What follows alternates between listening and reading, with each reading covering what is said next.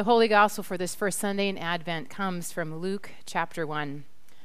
Because we have a lot of kids in worship today, since it's a holiday, kids, this is a great story to draw a picture of. So listen to the story and the names of the people and see if you can draw a picture of it during the sermon. In the days of King Herod of Judea, there was a priest named Zechariah who belonged to the priestly order of Abijah. His wife was a descendant of Aaron, and her name was Elizabeth. Both of them were righteous before God, living blamelessly according to all the commandments and regulations of the Lord. But they had no children because Elizabeth was barren, and both were getting on in years. Once when Zechariah was serving as priest before God and his section was on duty, he was chosen by lot, according to the custom of the priesthood, to enter the sanctuary of the Lord and offer incense. Now, at the time of the incense offering, the whole assembly of the people was praying outside. Then there appeared to Zechariah an angel of the Lord, standing at the right side of the altar of incense. When Zechariah saw him, he was terrified, and fear overwhelmed him. But the angel said to him, "Do not be afraid, Zechariah, for your prayer has been heard. Your wife Elizabeth will bear you a son, and you will name him John. You will have joy and gladness, and many will rejoice at his birth, for he will be great in the sight of the Lord. He must never drink wine or strong drink. Even before his birth, he will be filled with the Holy Spirit. He will turn many of the people of Israel to the Lord their God. With the spirit and power of Elijah, he will go before him to turn the hearts of parents to their children and the disobedient to the wisdom of the righteous, to make ready a people prepared for the Lord." Zechariah said to the angel, "How will I know that this is so? For I am an old man, and my wife is getting on in years." The angel replied, "I am Gabriel. I stand in the presence of God, and I have been sent to speak to you and bring you this good news. But now, because you did not believe my words, which will be fulfilled in their time, you will become mute, unable to speak, until the day these things occur." Meanwhile, the people were waiting for Zechariah and wondered at his delay in the sanctuary. When he did come out, he could not speak to them, and they realized that he had seen a vision in the sanctuary. He kept motioning to them and remained unable to speak. When his time of service was ended, he went to his home. After those days, his wife Elizabeth conceived, and for 5 months she remained in seclusion. She said, "This is what the Lord has done for me, when he looked favorably on me and took away the disgrace I have endured among my people." The gospel of the Lord. Thanks be to God. Please be seated.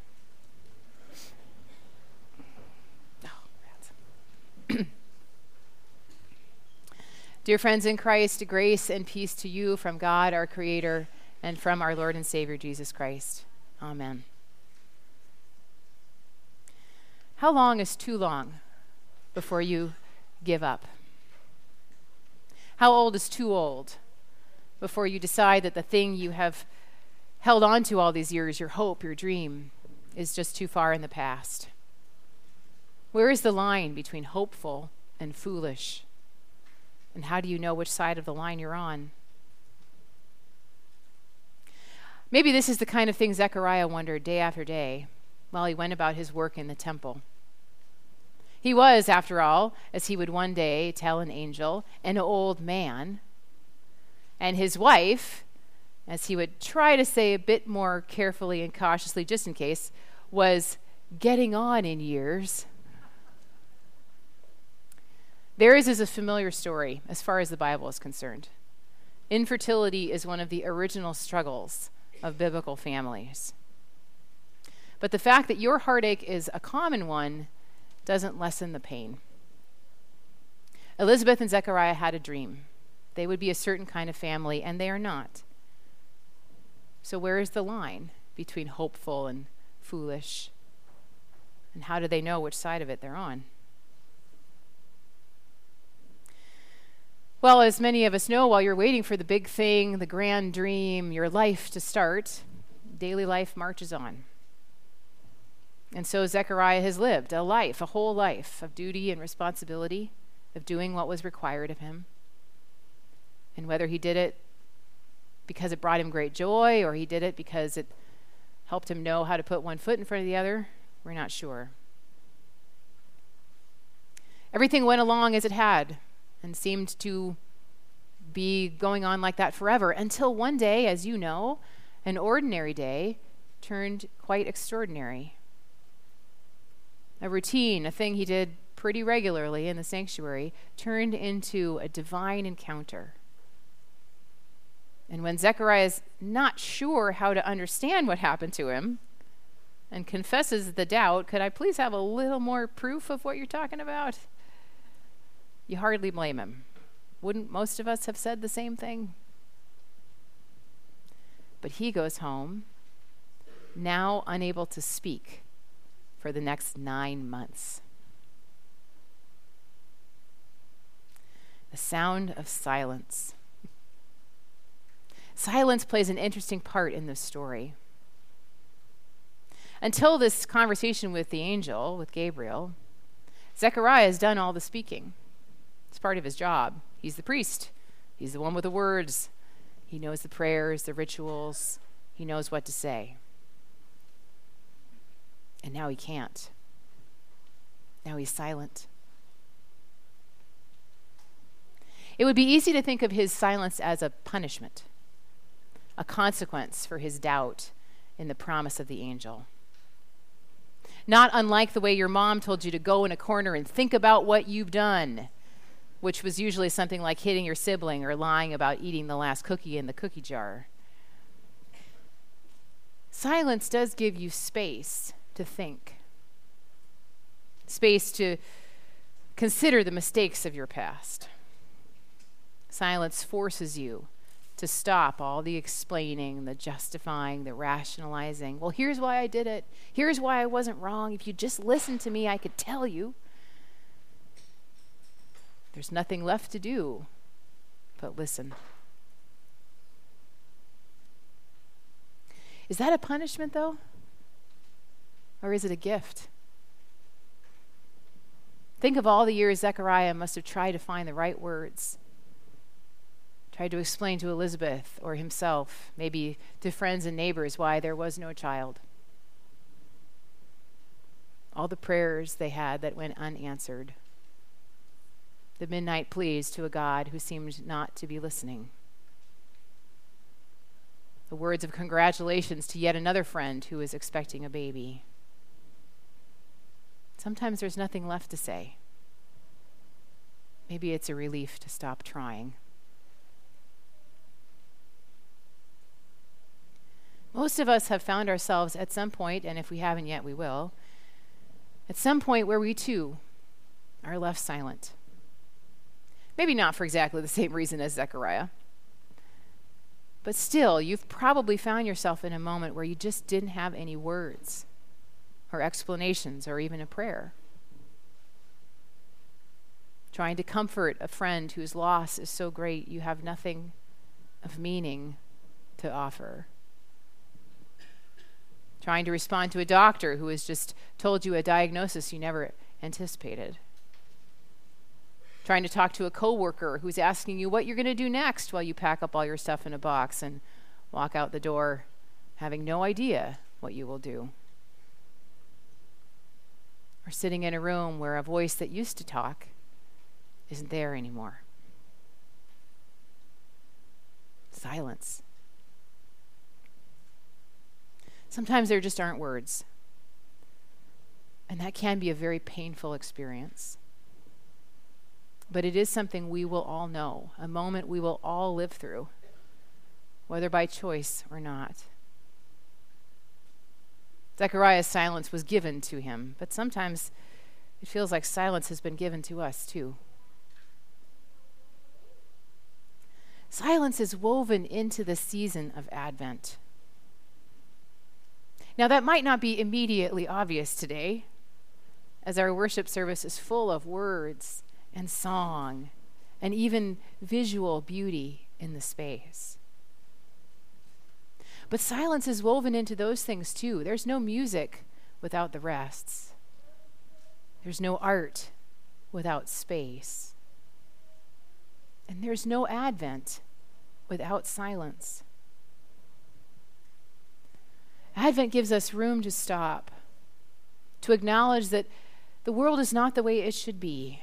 And sometimes we don't know what to say about that. Advent gives us a place to name how often the world is a chasm between the way things are and the way we know God wants them to be. But silence does have another side. It's not a punishment. Because what might have seemed like a burden for Zechariah, trying frantically to explain himself with only his hands, has another effect. And that is that somebody else now has a chance to talk. For the rest of this chapter, the rest of Luke's chapter 1, as Luke is trying to get us ready for the birth of Jesus, the people who will speak the rest of this chapter are not the ones you expect, not the priest, not the professionals, not the men. It's only the women and an angel who will say anything now. Because Zechariah can't speak, Elizabeth can, and she does. Because the person who usually did most of the talking has nothing, literally no thing to say, there's room for someone else whose voice isn't always heard. Woven into this complex enforced silence for Zechariah is a gift for Elizabeth. And maybe a gift for him too. Time to hear her. Time to listen. That's part of the invitation of Advent too. To listen to voices we usually ignore. Seek out perspectives we often miss. To sit in the silence, especially those of us who are used to doing all the talking. Maybe this is just a sermon for me, I don't know. But those of us who are used to doing all the talking, for us to be quiet long enough to let somebody else speak. That can be hard to do. We find ourselves trying to justify, respond, say, well, no, let me explain. But like Zechariah's silence, ours too might carry a gift with it. Maybe we'll get to hear something that we would have drowned out otherwise. Maybe we'll learn to wait long enough for something new to be born. Or maybe in the silence, a voice we have long ignored will say just the thing we needed to hear at just the right time. Writer Jan Richardson, whom I've quoted many times before, wrote in one of her blessings, "To all that is chaotic in you, let there come silence.